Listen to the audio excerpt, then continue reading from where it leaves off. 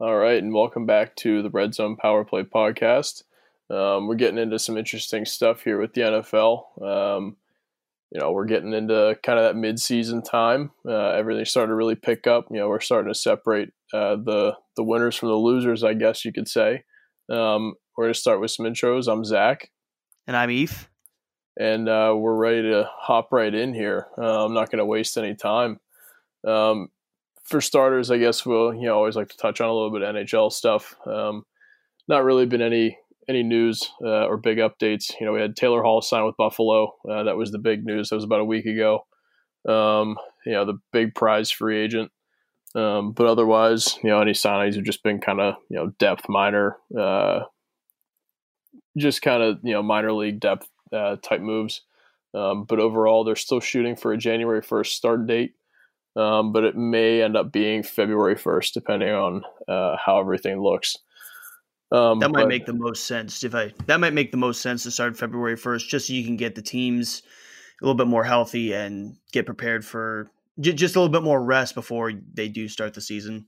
Oh, absolutely. No, I agree. I think January 1st would be kind of cool. It'd be a cool way to start it right at the new year. But I think February 1st is certainly a little more realistic. That gives them all of November, December, and part of January to really figure out where they're going to play, how they're going to do it. Yeah, I got you there. If they travel or if they get into bubbles, but we'll see. Batman's got his hands full, that's for sure. Yeah. We're going to get right into it. A game that I am very happy I picked wrong last week when I said that the Browns would beat the Steelers. Let's get right into the Steelers. Yeah. Absolutely dominating the Browns 38-7. As convincing a win as we've seen all season. What do you think? I obviously love to see that. I was happy all day just to see how complete the Steelers played.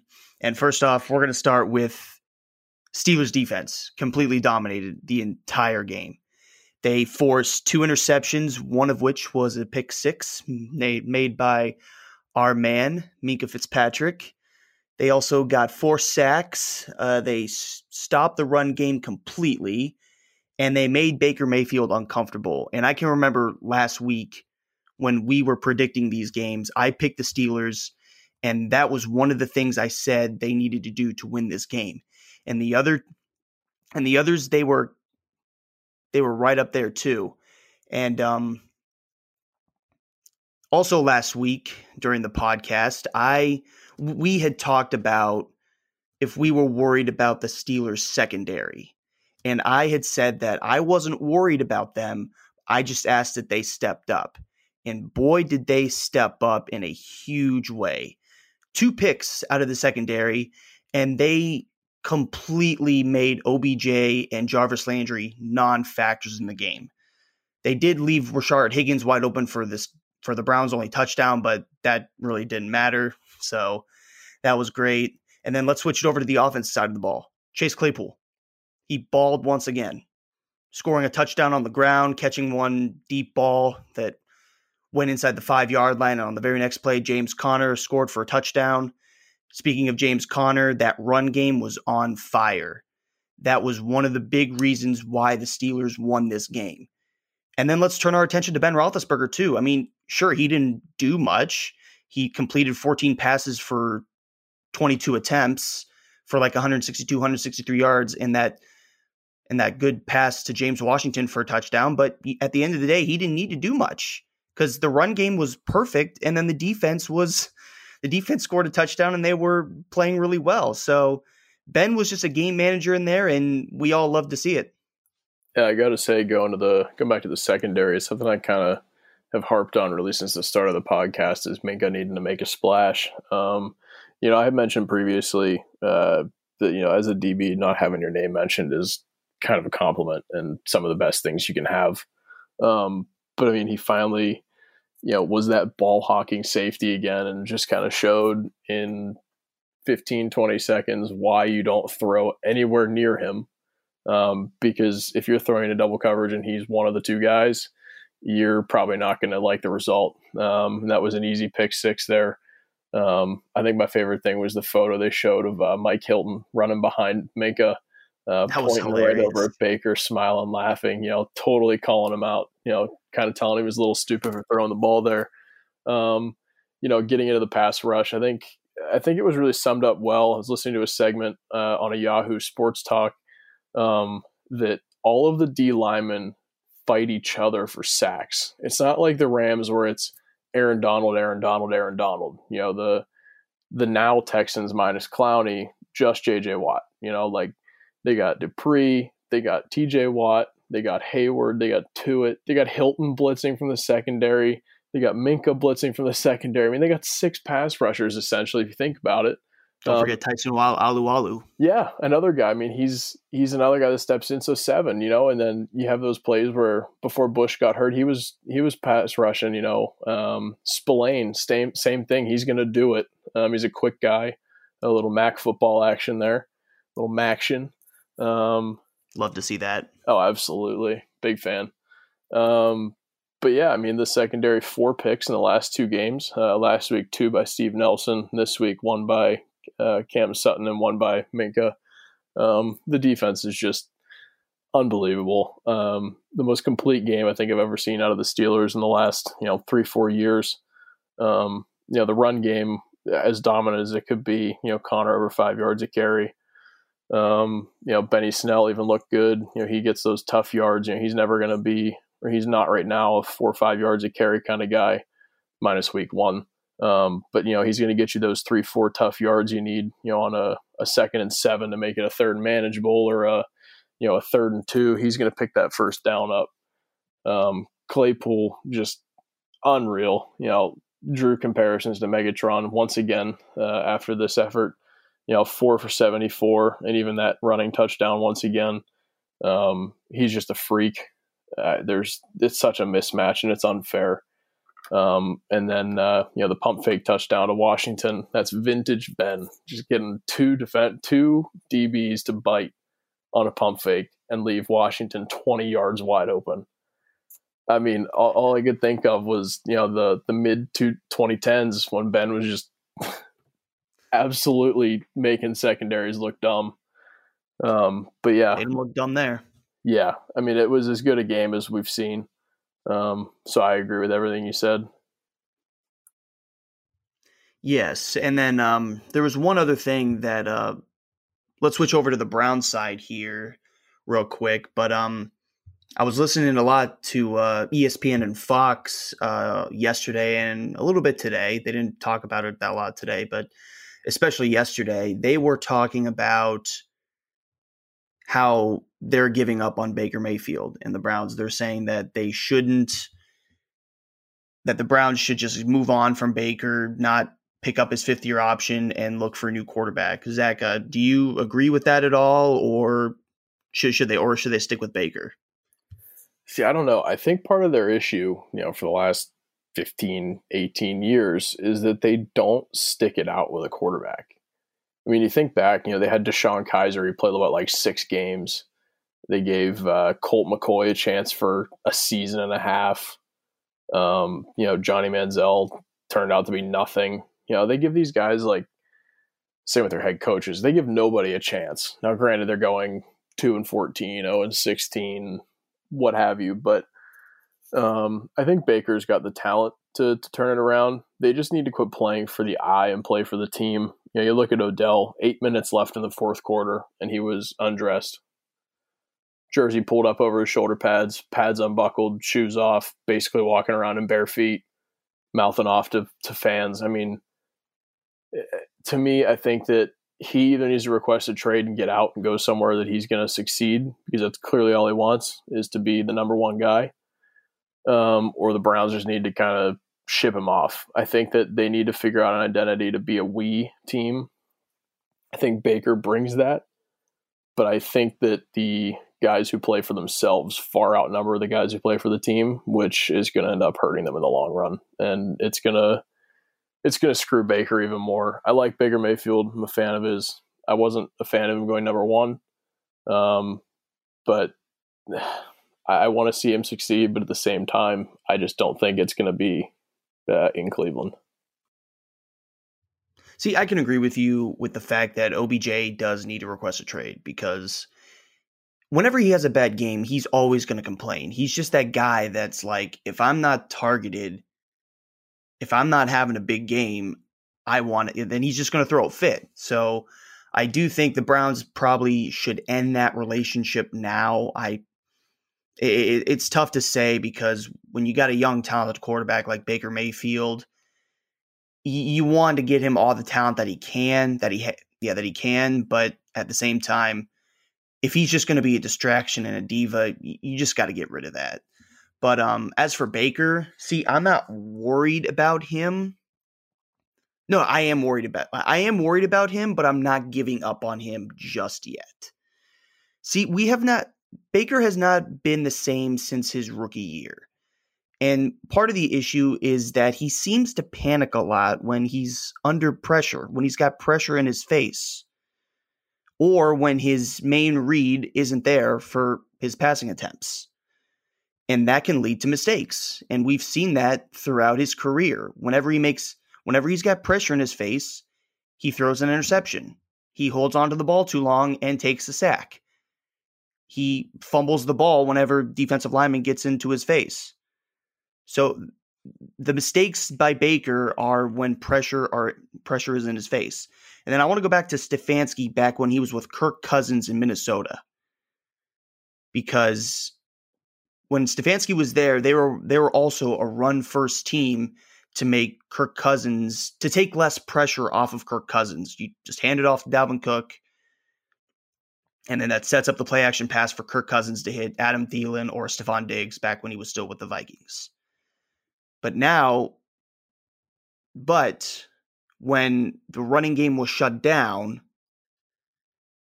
then defenses made Kirk Cousins try to beat them, and that just wasn't it. The same thing could be said here with Baker. When you shut down the Browns running game, which the Steelers did, they said to Baker, "Hey, we're going to make you beat us." And they knew that Baker couldn't beat the Steelers on his own. Yeah, I think it's put really well. I think that he definitely is a guy who scrambles, panics a little too much.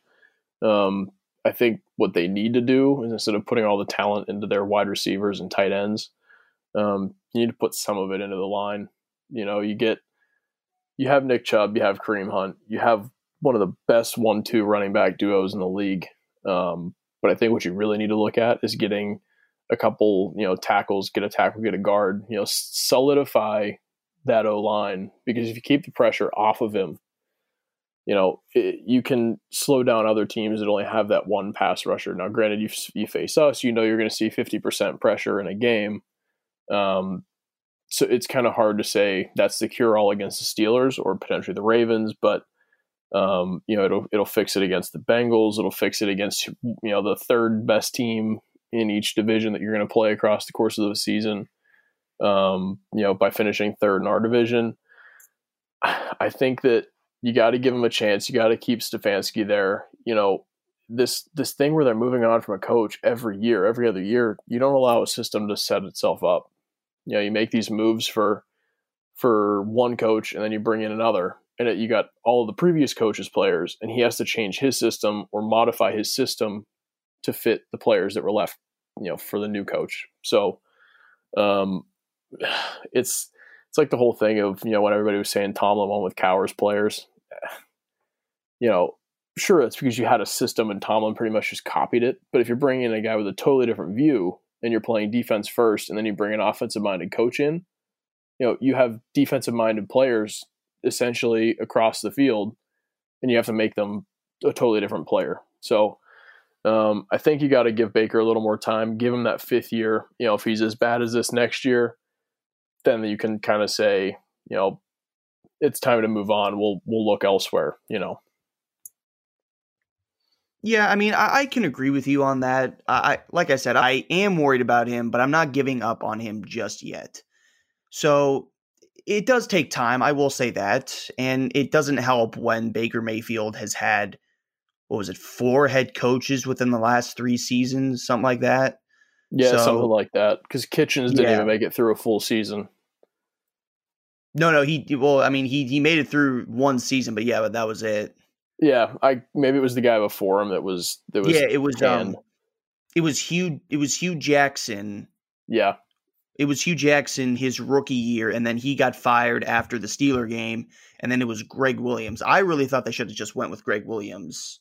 Yeah, I thought he was a pretty After. good option, but all of them lose their job when they lose to the Steelers. So Yeah. But I can also agree with you. I think they definitely need to stay with Stefanski because he is by far a better head coach than Freddie Kitchens, or he's their best head coach in years. And I think he could definitely develop Baker, but at the same time, the Browns are a run first team. So that's what they need to stick with. Obviously, when your run game gets shut down, like I said, you have to make Baker try to beat you, and that's just not going to work. So we'll see what happens. They play Cincinnati this week, and we'll get into that a little bit later. But anyway, let's move on to the other dominant game of the week, and that was the Buccaneers-Packers game. And the Bucs beat the Packers 38-10. We both picked the Packers to win this game, but boy, were we wrong in this. Aaron Rodgers was struggling big time, had 2 interceptions, and his offensive line just couldn't block for him. So, Zach, do you think this Packers loss was a big deal? I find it hard to call a big deal, a team's first loss. You know what I mean? You're 4-0 going in, and the Buccaneers are 4-1. So you were clearly seeing 2 of the better teams in the NFL in terms of how they've played throughout the season. The Buccaneers, as we've been talking about, they've been playing better and better. They're getting healthier. Brady's finally, he's managing better. Ronald Jones is playing ridiculously well, running the football. But they had Godwin back. Gronk was heavily involved at 5 for almost 80 yards, and a touchdown. That's kind of that classic Brady Gronk there. Evans only had 1 catch for 10 yards, so he wasn't really needed to step up in this game. But I think the bigger storyline was how much Rodgers struggled. You always know that he'll have a dud game here and there. It's just kind of expected. He'll go probably the next 4 or 5 games, 1 interception and like 15 touchdowns somehow. But I don't know. I think that it's definitely a little bit of an overstatement to call it a big deal. I'd say it's something that they should keep their eyes on, because you don't want to struggle the way that they did, games moving forward, especially when they're going to be playing the likes of, let me pull this up here, Minnesota, they're going to play the 49ers in 2 weeks. You got 2 games with the Bears left.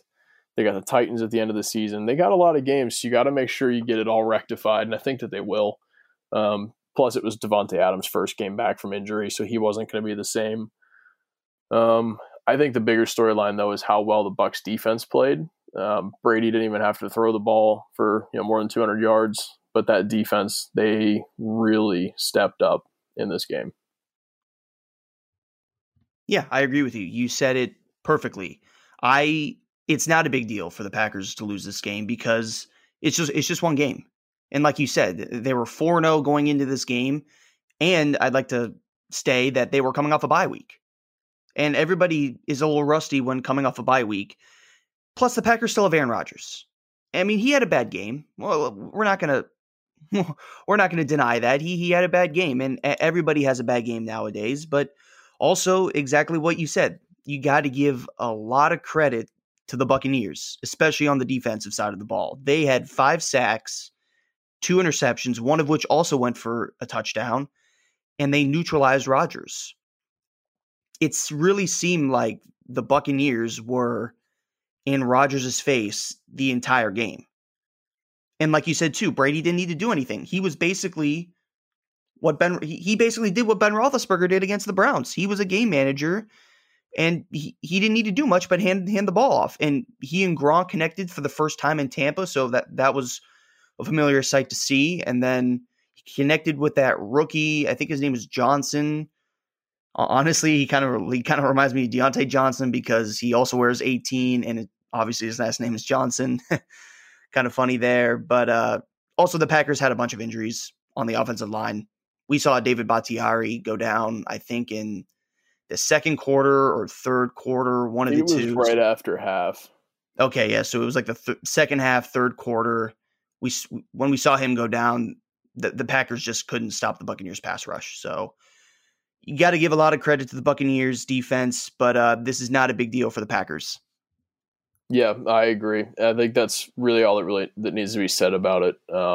It's just one of those games that you don't really need to think too much into. You just kind of move on from it, get on to the next one. As Bill Belichick likes to say, on to Cincinnati. We'll move on to our next game here. We got the Titans escaping the Texans, and we had a point here about Mike Vrabel being an absolute genius.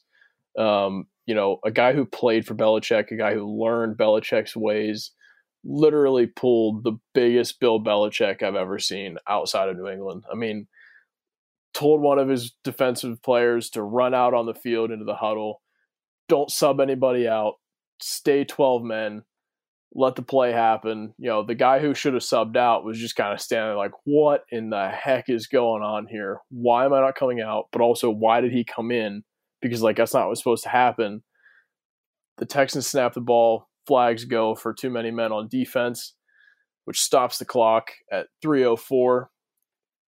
The Texans score, and the Titans score to tie the game with 4 seconds left. So if that doesn't happen, I mean, they don't have the time to march down the field and score there, get into OT, and I mean, let Derrick Henry be Derrick Henry. Absolute genius. I completely agree with you. He learned everything about being a head coach from Bill Belichick. And when you learn from Bill Belichick, you're obviously going to pick up a few things and be successful there. It's just there was 3 minutes and 30 seconds left to go in that game. And the Titans were down by 1 point. It was 30-29. It was a 2nd and 1. So yeah, and then when Vrabel sent in that 12th man, everybody was so confused too. But it ended up being a genius call. And I think what was even more genius was the fact that he faked being upset about the call, when in reality he was like, "Oh, that was my plan all along." So yeah, that was awesome too. A lot of acting. that was just perfect acting right there. It was just so cool to see. It really was. I want to get into the Texans here real quick. I know we don't have it in our notes here, but they made a questionable call too. Romeo Crennel decided to make a questionable call in this game after the Texans scored after that penalty. They decided to go for 2. They were already up by 7, and they decided to go for 2. So you almost think, why didn't they just kick the field goal to go up by 8 and make the Titans have to go for 2? I just don't understand that coaching. Yeah, it didn't really make a whole lot of sense. I mean, you think about it, you go up by 8, you're going up by 8 if you kick the extra point, and it's essentially scoring a touchdown and then another touchdown from the 2-yard line. Now, granted, you got to think with how the game was going, they were just going to give the ball to Derrick Henry and he was going to pull 7 guys into the end zone with him. But I agree. I get it. If you go up by 9, there's no way there's enough time for the Titans to win, right? So I get it, but I don't get it. I think the safe play would have been to kick the extra point and take your bet on your defense, because granted, you weren't stopping Derrick Henry all game, as evidenced by the fact he went for over 200 yards. I just don't. I didn't get it, and I think it was stupid. But it's one of those decisions that, as a team that's under 500, you almost have to take those gambles to try and get some wins and get back into it. Yeah, exactly. I agree with you. It's just I get it, but I don't get it. Like I get the fact that you were a 1-4 football team before the loss, so you obviously got to do something to save your season and at least have a chance. But at the same time, you kick the extra point to go up by 8. You're like, okay, we're gonna make Ryan Tannehill and Derrick Henry beat us on that 2-point conversion play. Now, give it and take, I mean, they probably would have gotten it with Derrick Henry because no one can stop that guy. I mean, hopefully the Steelers can this weekend, but we'll get into that later. But it just doesn't make any sense to me. Romeo Crennel made a questionable call, and ultimately that's what cost him some jobs while he was a head coach. When he was head coach in Cleveland, Kansas City, I forget if he had coached anywhere else, but that's ultimately what costed him his head coaching jobs. And now he's not going to keep this head coaching job this year. I think he's definitely more fit for the Texans as their defensive coordinator. But at the same time, you just got to learn from the past and be like, okay, we're up by 8. We're up by 8 if we kick the PAT. But at the same time, I also get it because if you make the 2-point conversion, you ice the game. But I don't know. We'll have to wait and see what if the Texans can fix that. Probably not. Their season's pretty much over at this point. But let's move on here. Next game we got the Broncos, who defeated the Patriots by not scoring a touchdown. I think the last time I think one of the last times we saw that was the Steelers beating the Chiefs in that divisional playoff game. Yeah, I think that might be one of the last one that I can really think of. I was kind of trying to follow all the games. I kept looking at the score it just slowly inched up by 3. McManus's leg was getting tired, man. I mean, they put up 18 points and kicked 6 field goals. Exactly. I mean, it's certainly an interesting way to win. I don't know. It's not the way you want to win. Right. I mean, you definitely want to find the end zone a couple times. You want to make it convincing, and winning by 6 field goals, as your only offense, I don't think it's a great sign. Granted, the Broncos are a team that's missing everybody. Look at their lineup, point out a position, somebody's probably hurt. They just got Philip Lindsay back, and then Melvin Gordon was sick. Drew Lock. They also did get back Drew Lock. Yeah, you get Drew Lock, but he's coming off of missing how many games, being injured how many times this season. On defense they have next to nothing. But really, I think it's just kind of a weird game. Those kind of games are hard to really put a lot of stock into in terms of who played well, who played bad. I think it was just generally a bad game for everybody. It's like a tank bowl style game, when you got 2-0-11 teams fighting it out to go 0-12, get that top pick. I don't know. I think that's it. I wouldn't worry about New England. It's tough because they're not the same New England. I mean, they're not the team that you put 18-point favorites on them to beat this team like you would have last year. I think it's certainly something that Belichick needs to look at a little closer. Being that they, aside from Cam Newton, had 0 run game. I mean, they had nothing. Cam Newton ran for almost 70 yards, and the next closest running back was at 19.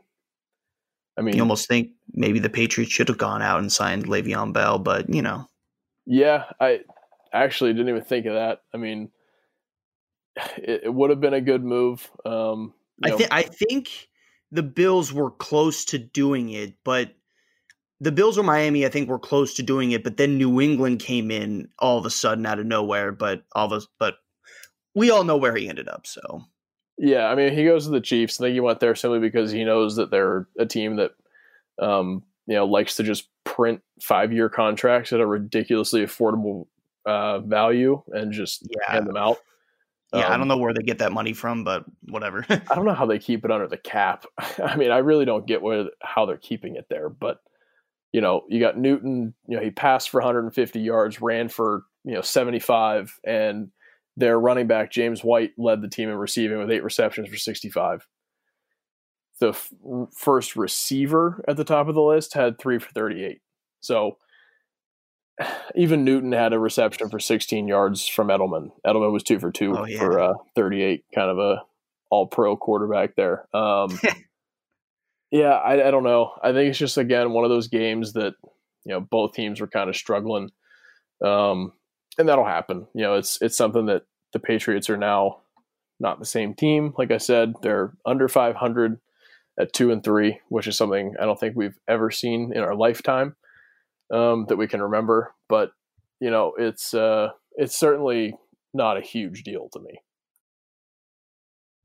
Yeah, it's definitely weird to see the New England Patriots under 500 because it's like you said. I mean, we don't see that normally from New England.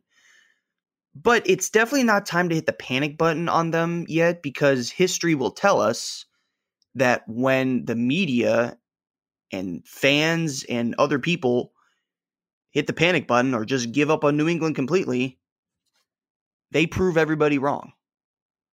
Now, history will also tell us is that they had Brady back then when they proved everybody wrong. Now they have Cam Newton, but the one thing we also got to understand is that Cam Newton hadn't played in 2 weeks.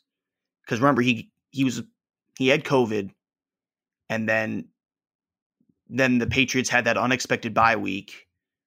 So yeah, Cam Newton's last game was like 2 weeks ago. So he was definitely rusty. He threw 2 interceptions, and then all the other stats that you said.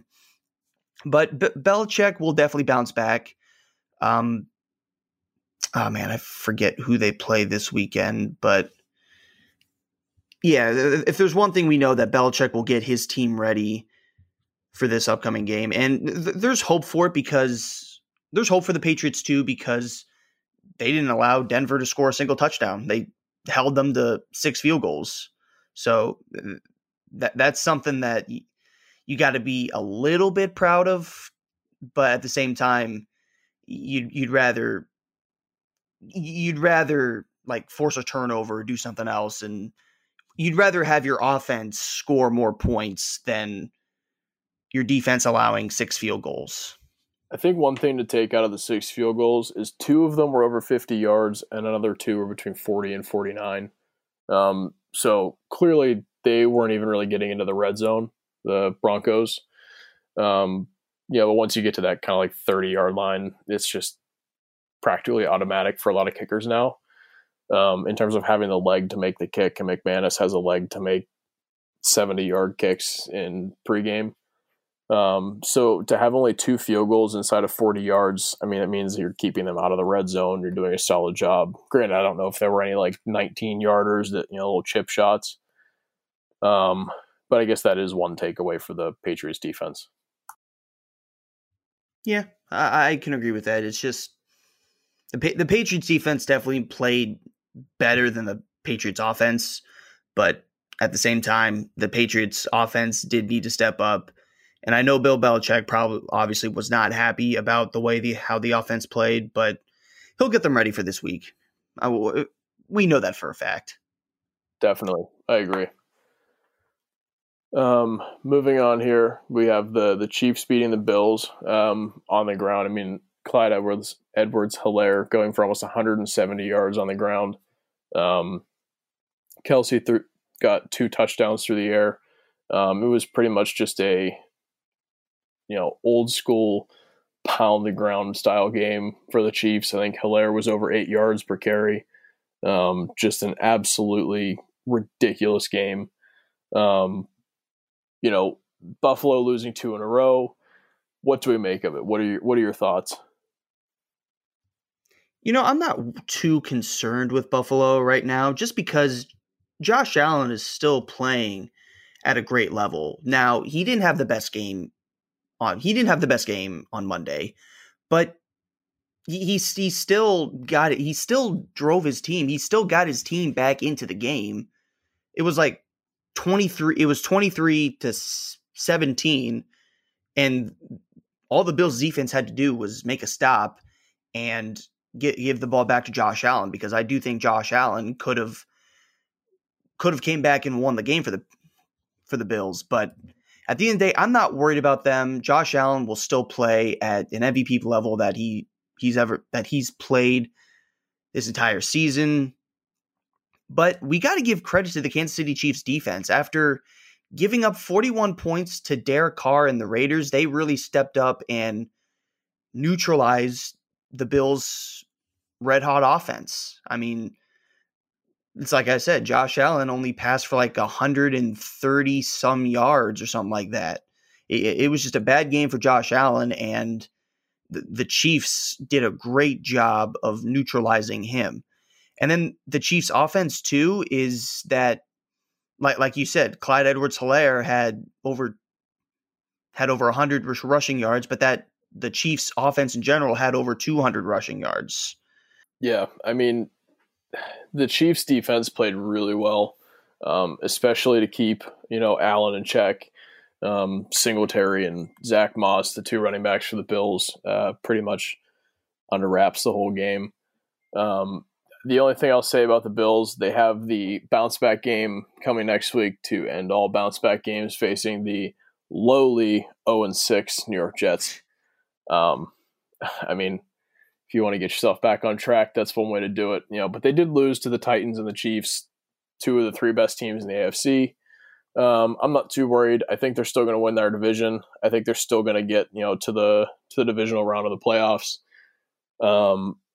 I think they're too good not to, and I think they're playing together enough. I think they're just hitting that kind of rough patch. They'll get it together. Coming up, they have, like I said, the Jets. Then they'll have the Patriots, Seattle, and Arizona. So these next 4 weeks are kind of crucial for them. You need to win the next 2 games. If you lose to Seattle or Arizona, it's not a huge deal. And they have a late bye. To end their season, it's not going to be easy for them. Chargers, 49ers, Steelers, and then 3 games, one of those being the Patriots. So they definitely have a tough schedule, but I think that these next 4 weeks are really going to be the telling signs for what they're going to be doing the rest of the year. Exactly. I mean, they definitely need to go on a little bit of a win streak here just so they can keep that steady lead in the division, because believe it or not, the Miami Dolphins are 1 game out of first place in that division. And that's so weird to say because we've always known Miami to be at the bottom of the division. And now they got Tua starting here after the bye week. We'll see how he does in his first ever start. But at the same time, I'm not worried about Buffalo just because the division they play in right now, I expect them to beat Miami. I expect them to beat New England twice. And obviously, like you said, bounce back game this week against the Jets. If you lose to the Jets, that's just embarrassing because they're the worst football team in the NFL. So they should for sure win this game. One other thing I wanted to point out for the Chiefs in Monday's game was that Patrick Mahomes again didn't need to do much. It was like he played he was a game manager like Brady and Roethlisberger were on Sunday, because Patrick Mahomes didn't need to throw for 350 yards or 400 yards. He did pass for 200 yards, over 200 yards, and threw those 2 touchdown passes to Travis Kelce. But at the same time, he did not need to be the hero in that game. Definitely. I think that was the story of a lot of games this week, was that quarterbacks really didn't have to do a whole lot. There was a lot of big name quarterbacks that didn't, throw for the customary 300 yards, 3 touchdowns. A couple touchdowns, 150, 170 yards for a lot of these guys. And, the league was at a point where everybody was throwing for 400 a game, and it's starting to be a run heavy league again. Part of that is the ebbs and flows of, as it gets pass heavy, DBs become the priority for defenses and they sacrifice up front. So now as soon as it goes run heavy up front, it's just going to be one of those back and forth things, but kind of interesting to look at. One other thing is, you pointed out surprises about the Dolphins being in that division, in it as in the race. I think we need to, we don't really have it in our notes, but just touch upon lightly the NFC East as we talk about it every week. The 1-5 Giants and the 1-5 Washington football team are 1 game out of first place in that division. So I tweeted that out yesterday, and I was like, because after the Cowboys lost to the Cardinals, I was just like, I can't believe the Giants are 1 game out of first place in that division at 1-5. Yeah. 1-5. Mm-hmm. Yeah, they were 0-5 going into this week. Finally won a game. The Washington football team are going the other direction. Started 1-0, now 1-5. But it's terrible. I mean, the Cowboys were a team that we thought kind of were going to just have the division, but without Dak, I mean, I know you have to have a playoff team from that division, but can Goodell change that for a year? Make two from the NFC West or something, or the North, whatever. Yeah, that's a mess. Just thought it needed to be pointed out since it wasn't really in our notes. Yeah, no, I'm glad you pointed that out. And speaking of the NFC East, the Ravens had a bit of a scare there, beating the Philadelphia Eagles 30-28. Carson Wentz and the Eagles went for two towards the end of the game there to try to tie the game up, and the Ravens stuffed him because it was a Carson Wentz, like he tried to run it outside, and that play just didn't work. I think it was a broken up play from what I saw, but I don't know if this question should be even asked because we don't even know who the favorite is to win the NFC East, but I said, should Philly be favored to win the NFC East based off of their performance against Baltimore? With the state of the Cowboys, and kind of, calling out their coaches today about not being prepared for games, and having Andy Dalton at quarterback, I think if the Eagles can get healthy, now that's a huge if. They have no receivers healthy. Miles Sanders is hurt now. Their defense needs to get healthy as well, but I think if they can get healthy and healthy in a hurry, they have a shot. Does that make sense? Yeah. I feel a little crazy saying it, but I think they have a shot. It's not a good one. This is not going to be a 13-3 Philadelphia Eagles team. Obviously, it can't be at 1-4-1, but I think that at like 8-7-1, they might win that division. Yeah. It's a stretch, but going 7-3 the rest of the way. I'm going to go take a look at their schedule here. They got the Giants twice. They got Dallas twice. They got Washington once. There is a 3-game stretch. It's at week 12, 13, 14, where they have Seattle, Green Bay, and the Saints. They kind of have to win every other game to get to that 8-7-1, beating Dallas and the Giants twice, the Browns, Cardinals, and the Washington football team one more time. I don't know. I don't know what's going to happen with them. I don't think they have an easy enough schedule to do it. But again, if they get healthy, there might be a under 500 record to win a division in the NFL this year. Yeah, I mean, it's just because, like you said, I mean, the NFC East is just terrible, and the Eagles will have to go on a win streak here to at least try to stay in that division. And then when you have to play Seattle, Green Bay, and New Orleans, that's just a tough 3-game stretch. Even if they win one of those games, they definitely have a shot at winning that division and making the playoffs. And they'll definitely beat. I think they'll at least beat the Giants once, and I think they'll at least beat the Cowboys once. And they in their division may go 3-3. And they would probably win it. But it's just so hard to say because of all the injuries that the Eagles have. They just lost Zach Ertz for a few weeks, and they just lost Miles Sanders for a few weeks. So I don't know who their backup tight end is. I don't know who their backup running backs are, but those guys are for sure going to have to step up.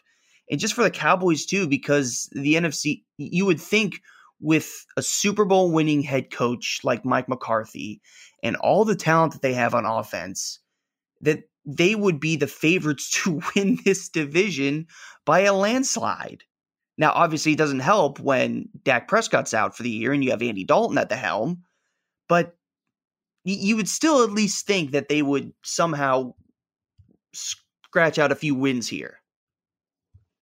There's certainly time for Dallas to put it together, but I don't know. Like you said, the whole Super Bowl winning coach. It's interesting, again, like I said before, that the players anonymously called out the coaching staff earlier today. Yeah. But I don't know what's really going on, who it could have been. That's the whole thing, is obviously anonymity kind of throws it for a loop. But yeah, that division is just a mess. I don't I don't know where to go with it. It's tough. And to your point, Dallas is back up, or not Dallas, the Eagles' backup tight end is Dallas Goedert. I think he's hurt. I think he's on IR. And Boston Scott is their backup running back. So they're hurting right now. Like I said, they need to get healthy in a hurry if they want to have any shot. But scary as it sounds, at 1-4-1, they're half a game out of first place. So that's crazy to think about. Yeah, it's ridiculous. But moving on to another NFC East team, the Cowboys, as we talked about, the players calling out the coaching staff. The Cardinals, a third just dominant performance of the week, beating the Cowboys 38-10. Another game in which a big name quarterback did not have to do much of anything, as Kyler Murray threw 9 complete passes out of 24 for 188 yards and 2 touchdowns. Ran for 75 on the ground, as we know he's a dual threat. But Kenyon Drake finally comes out of the basement and just runs for 164 yards and 2 touchdowns. Finally gets up there. The Cardinals just, from the start of this game, similar to the Steeler game, you could just kind of tell it was not even close. That was the whole storyline of this week, was dominating. It seems like every team that dominated this week scored 38 points and held them to at least 10 or 7 points. I just thought about that, because the Steelers beat the Browns 38-7, Bucks beat the Packers 38-10, Cardinals beat the Cowboys 38-10. Must be the magic number, 38.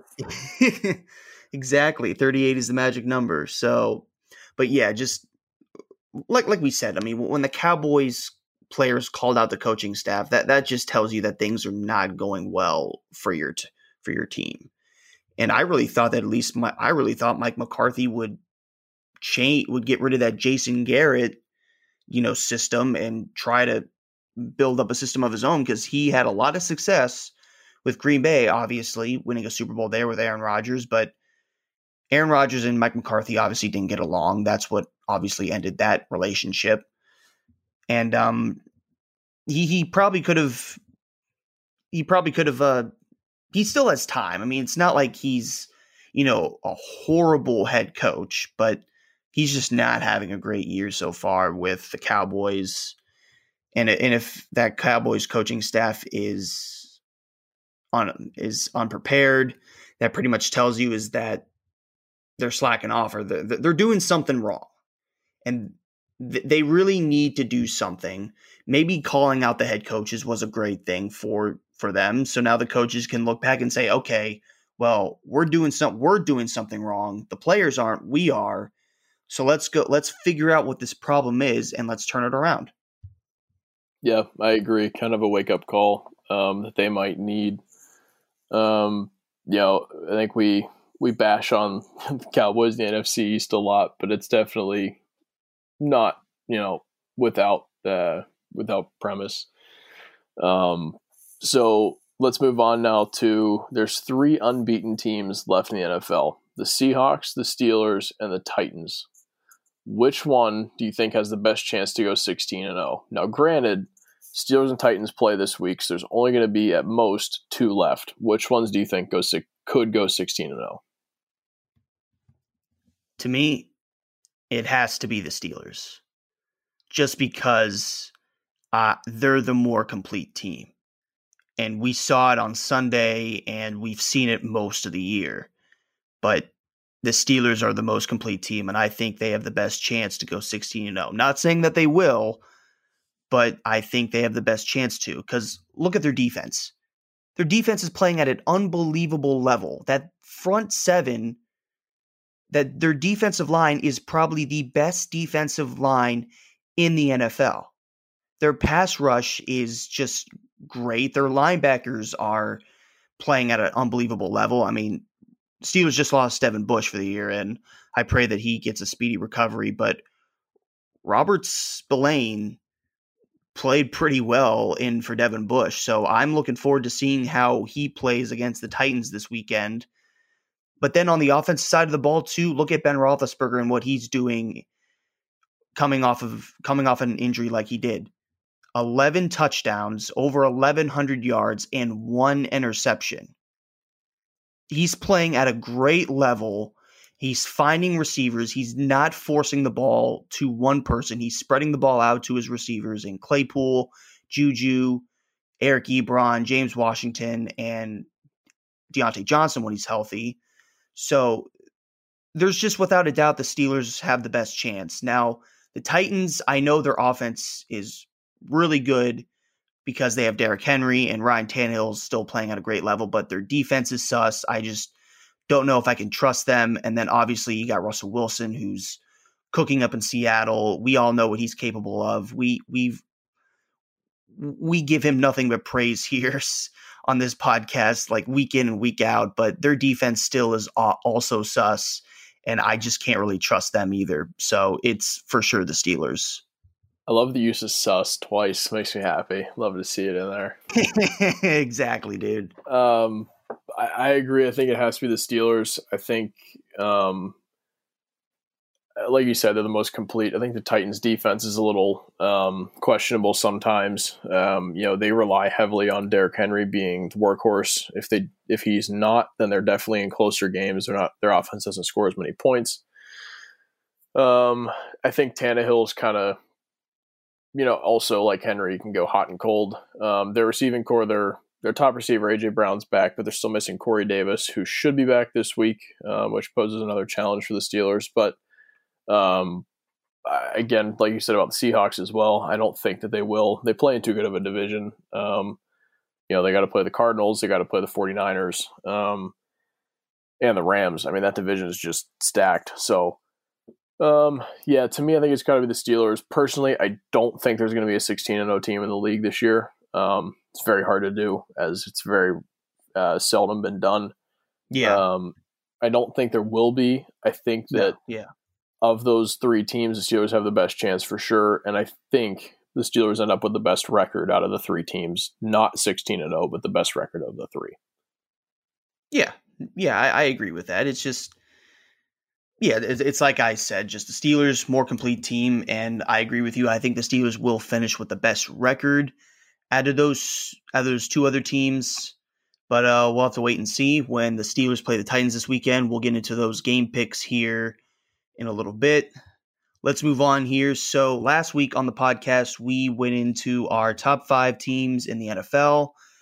To be honest, I think my top 5 picks last week were Chiefs at number 1, Packers at 2, Seahawks at 3, Ravens at 4, and Bills at 5, if I remember correctly. I think those were my top 5 teams. Zach, if you want to say your top 5 teams real quick, because I kind of forget who you had. I don't remember the order exactly, but I remember it was Green Bay, Seattle, Pittsburgh, Buffalo, and Kansas City. So gotcha. Yeah. Is there any changes that you want to make, or is it still the same? Yeah, I'm actually just going to give you a whole list from 1 to 5. I got to put the Steelers at number 1. Just being complete, after we just talked about them potentially could be the 16-0 team. I think I kind of have to put them at number 1. Number 2, I'm going to put Kansas City. Just that offense, I think it's one of the most potent teams in the league. Number 3, I'm going to put Tampa Bay. I got to put Tampa Bay in there, give them some credit. Then I'm going to go Seattle and Tennessee. Those are my top 5. Wow, I do like how you put Tampa Bay in there. Yeah, I mean, you do got to give them that credit because they're playing pretty well. So there are changes to my top 5 teams this week too. Number 1, Number 1's going to stay the same. Kansas City. I still think they're the team to beat in the AFC. Obviously, Clyde Edwards-Helaire is great running back. He's playing at an unbelievable level. Patrick Mahomes still playing at a great level, and we will definitely see what Le'Veon Bell will bring to the Chiefs offense when he plays here this week. Number 2, I got to put the Steelers. I was going to say Seattle, but I think just everything that I said, I think I got to put the Steelers in number 2. They are the most complete team in the AFC, I feel like, and they definitely have a chance to take on the Chiefs. I don't want to go that far yet because obviously being a Steelers fan, I want to focus on the game handout this week. But Steelers for sure, number 2. Number 3, I'm going to put Seattle. We all know what they're capable of. Russell Wilson, like I said, just cooking up a storm there in Philadelphia, Seattle. Number 4, I'm going to put Baltimore. No, number 4, I'm going to put Tennessee, not Baltimore, Tennessee, just because they're also 5-0, that they are still playing on an unbelievable level. And one name only, Derrick Henry. That's all that needs to be said there. And then number 5, Baltimore. Baltimore, I still got to put them in the top 5 because I feel just because they're the defending AFC North champions. I think that they're still the team to beat in the AFC North, and I think the Steelers will prove that next weekend when they play them. But I'm still putting Baltimore number 5. Interesting. I was actually going to bring up Baltimore if you didn't put them in. That we're kind of, we can't forget about them. They're second in the league in terms of points against. The Steelers number 1. They still haven't even given up 100 points, but Baltimore's only given up 104. Something alarming to me about Baltimore. They are the 3rd best rushing offense, but they're the 31st passing offense. They don't even pass for 200 yards a game.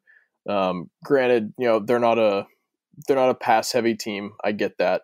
Last year Lamar only threw for 3,000 yards, 36 touchdowns. He didn't need to go crazy with his passing yardage, but it's kind of, it's one thing for me. He's got 7 touchdowns, 1 interception, which is a good ratio. But they are a very run-heavy team, very similar to the Browns. You see that a lot in the AFC North. It's classic AFC North, but good. I'm glad you got Baltimore in there because, I kind of felt weird leaving them off, but I had to put Tampa in just because of what they're doing now. Yeah, I respect that. I mean, you got to put Tampa in there because they're playing great football at the moment right now. I mean, Tom Brady's still playing at a high level. That defense, though, really stepping up. But yeah, I mean, Baltimore, though, is just I get it. I mean, yeah, they're a run-first team. We knew that coming into the season. They barely passed it all last year. And I know Lamar Jackson said that he wanted to pass a lot more this year, but seems like it hasn't happened yet. So we'll have to wait and see what happens. I mean, it'll be the third in 2 weeks from Sunday. It'll be the 3rd best rushing attack in the NFL against the best rushing attack defense in the NFL. So that'll be a good matchup to watch. But right now, obviously, Steelers fan, I'm focusing on Tennessee. So. Yeah, I completely agree. I think that's as good as it can be said. So let's go ahead. Real quick here. Sorry, Zach. Sorry to interrupt. But before we get into our game picks here, I also wanted to touch base on this. The trade deadline is coming up here in about 2 weeks. And so far, I haven't seen any huge names. The only names I have seen so far are John Ross from the Cincinnati Bengals. Seems like he wants to be traded. And then David Njoku of the Cleveland Browns, he also wants to be traded before the deadline. He wanted to be traded before the season started, but he sucked it up and still playing for them. But it seems like he wants out. So, do you see anybody getting traded? This isn't one of those years really where there's distinct buyers and sellers. I think a lot of teams are really in the middle of the pack. It's kind of hard to really decipher what they want to do. There's a number of 3-3, 3-2 teams. I'm actually going to pull up the standings right now. You got New England, Denver, Miami, the Raiders. They're 2-3, 3-2, and then you got a couple 4-2 teams: Indy and Cleveland. The NFC, same story: Detroit, San Francisco, Carolina, New Orleans all have 3 wins, 2-3 wins. And then, Green Bay, Arizona, and the Rams have 4. So I think for me, the big thing is that nobody's really said, "Oh, I'm a seller," that has pieces. Teams like Cincy, the Chargers, Jacksonville, the Jets are all clearly out of it. But they don't really have anybody as rebuilding teams. Same with, Washington, the Giants, the Eagles. They're all teams that are kind of in that basement level, trying to rebuild. So they're not going to move any big pieces, but they don't really have anybody else that needs to be moved. Yeah, I agree.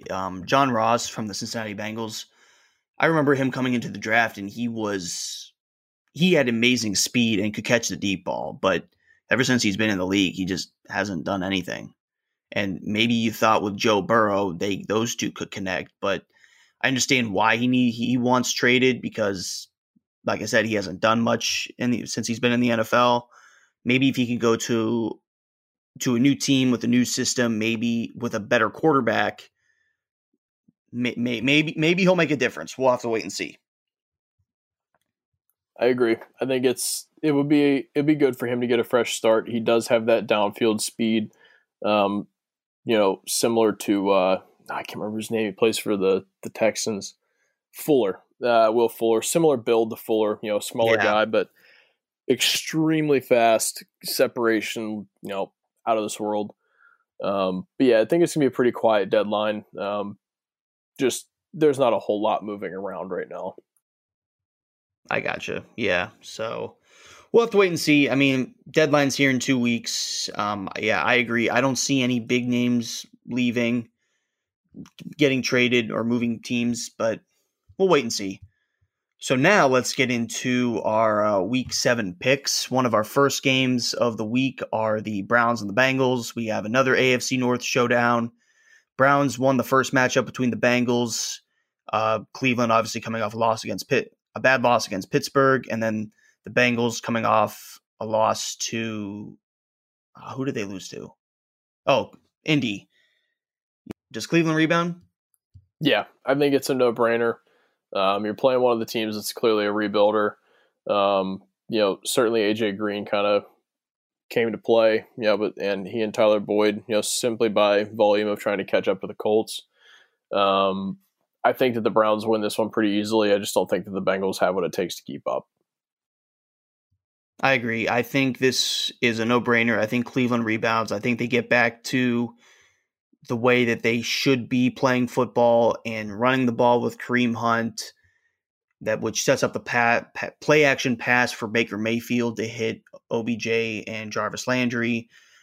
We will have to wait and see how Baker Mayfield is feeling because he is a little banged up. He's got some bruised ribs, but at the same time, I don't think that will be a huge issue. So I for sure see Cleveland winning this game.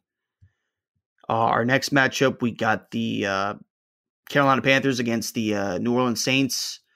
NFC South showdown. Panthers playing at a great level. Saints, obviously, we all know what they're about. So does Teddy Bridgewater get a win against his former team?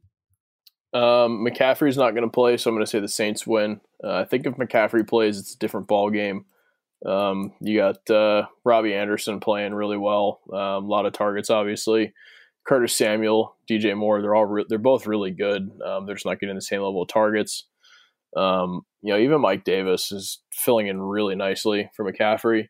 But I think that the Saints coming off a bye are going to be very motivated to get the win. Did they just have a bye? Yeah, they did. Yeah, I thought they did. Sorry, I don't know why I questioned that. No, you're good. So I think coming off a bye, I think they're going to be playing well. Kamara, I think he was starting to get a little banged up. Had that week to rest. Maybe get Michael Thomas back, Jared Cook. And I think Breeze is really going to start just airing the ball out. I don't think there's any reason not to. So I think the Saints take it, but I think it's a close game. I don't think it's a shootout by any stretch, but it could be, both teams pushing 30 points, maybe into the 30s. Yeah, I mean, it's a division matchup, so we should expect it to be a close game. But at the end of the day, I see New Orleans taking this matchup as well. It'll be interesting to see if Michael Thomas does come back, just because he has been banged up with an ankle injury. But interestingly enough, I forget who they played before the bye week. Do you remember? Let me look it up right now. Take 2 seconds. Let's see. Oh, the Chargers. It was the Chargers on Monday Night Football. It was the Chargers on Monday Night Football. That's right. It just came to me.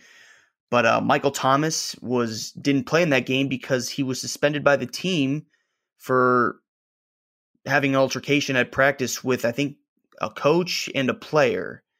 Yep, punch somebody. Yeah, that's just not good. So we got to wait and see if he's focused now, if he's ready to come back to the team and be a team player, because it seems to me like Michael Thomas has become more of a diva and more about himself than about the team. maybe like an Antonio Brown I sort was of just thing. gonna say the same thing. Yeah. See, I don't think he'll be I don't think he'll be like Antonio Brown, but it seems like he's starting to turn into an Antonio Brown. But at the end of the day, if they get him back, Drew Brees will have a good day against the Carolina Panthers, and they'll win. Next matchup here, we got the Seahawks and the Cardinals, another division matchup in the NFC West. Battle of two great teams in the NFC West. The Seahawks at 5-0, excuse me, and then the Cardinals at 4-2. If the Cardinals win, do they have a chance at winning the division? I don't know about winning the division, but certainly making the playoffs. I'm actually picking the Cardinals to win. I think they're going to build on a solid running game that they brought against the Cowboys.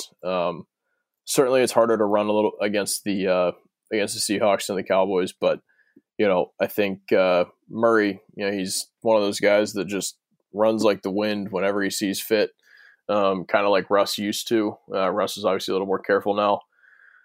I got to think that Hopkins having kind of a lesser game to his standards, certainly one reception for 13, and then out of nowhere pulls off a 60-yarder to kind of salvage the day in terms of numbers.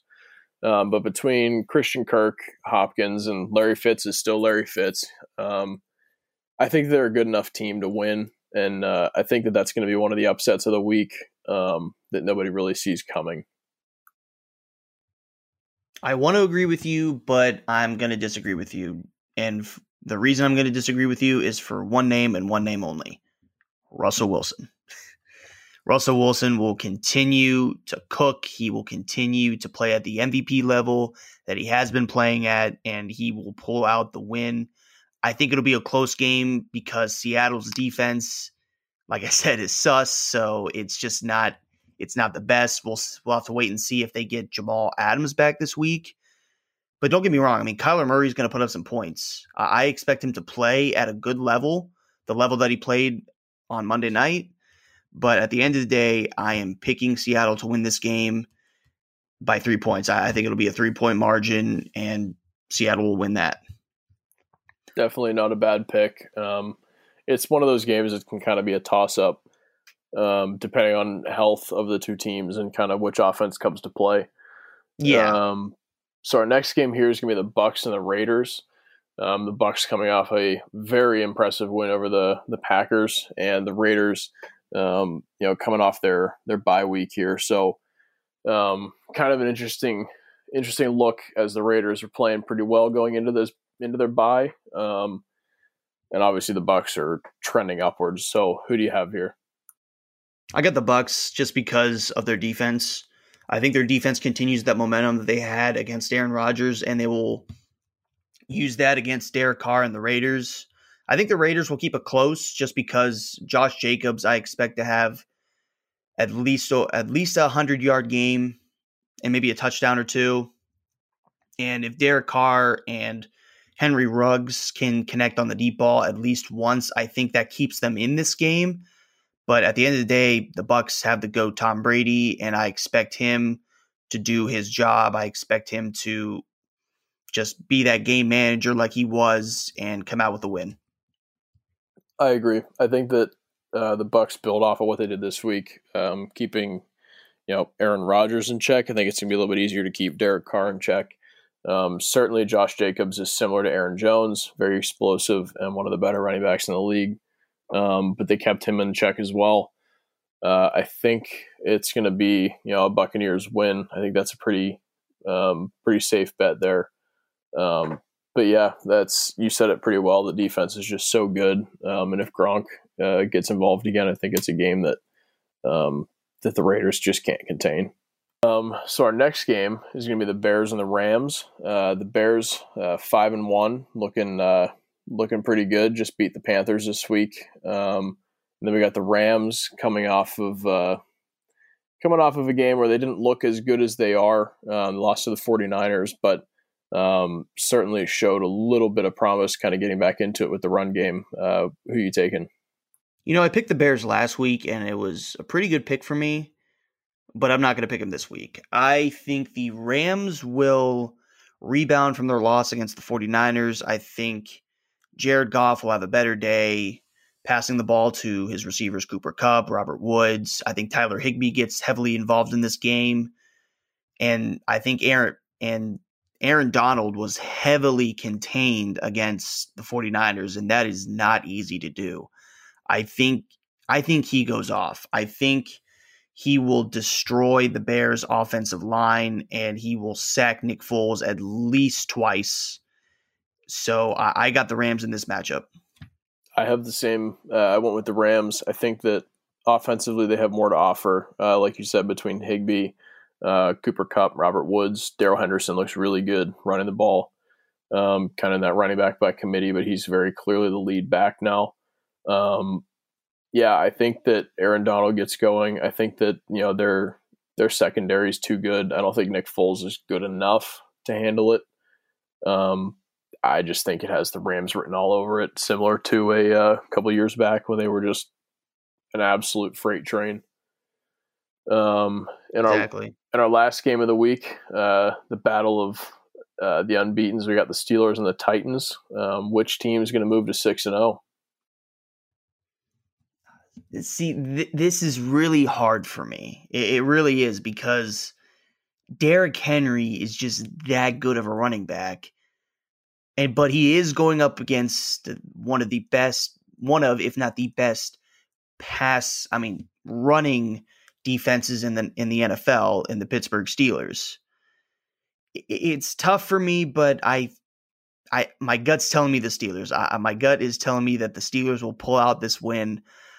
I don't think they contain Derrick Henry as well as they've contained Saquon or Kareem Hunt or anybody else. I do think Derrick Henry gets to at least 90 some yards, maybe 100. But at the end of the day, I'm taking Ben Roethlisberger over Ryan Tannehill. I think he makes more plays than Ryan Tannehill does, and the Steelers defense will get to Tannehill when the Titans do pass the ball. So I'm taking the Steelers. Yeah, I'm taking them too. I think they're going up against a weaker offensive line in the Titans' offensive line. I don't think they're as good. They just have an absolute monster of a running back. 250-pound running back that can run 22 miles an hour. They did just lose Taylor Lewan, by the way, too. Yeah, and that's part of what goes into it. I think that the Browns' offensive line is not the best in the world, but they're good enough to get the job done with how they run with Kareem Hunt and Chubb. But I think that the edge rushers, the interior D linemen of the Steelers and Hayward and Tuitt and Alu, I think that they're going to just plug up the middle. Henry does get a lot of his yards on runs just straight up the gut. Outside, handoffs, pitches aren't really a big staple for him.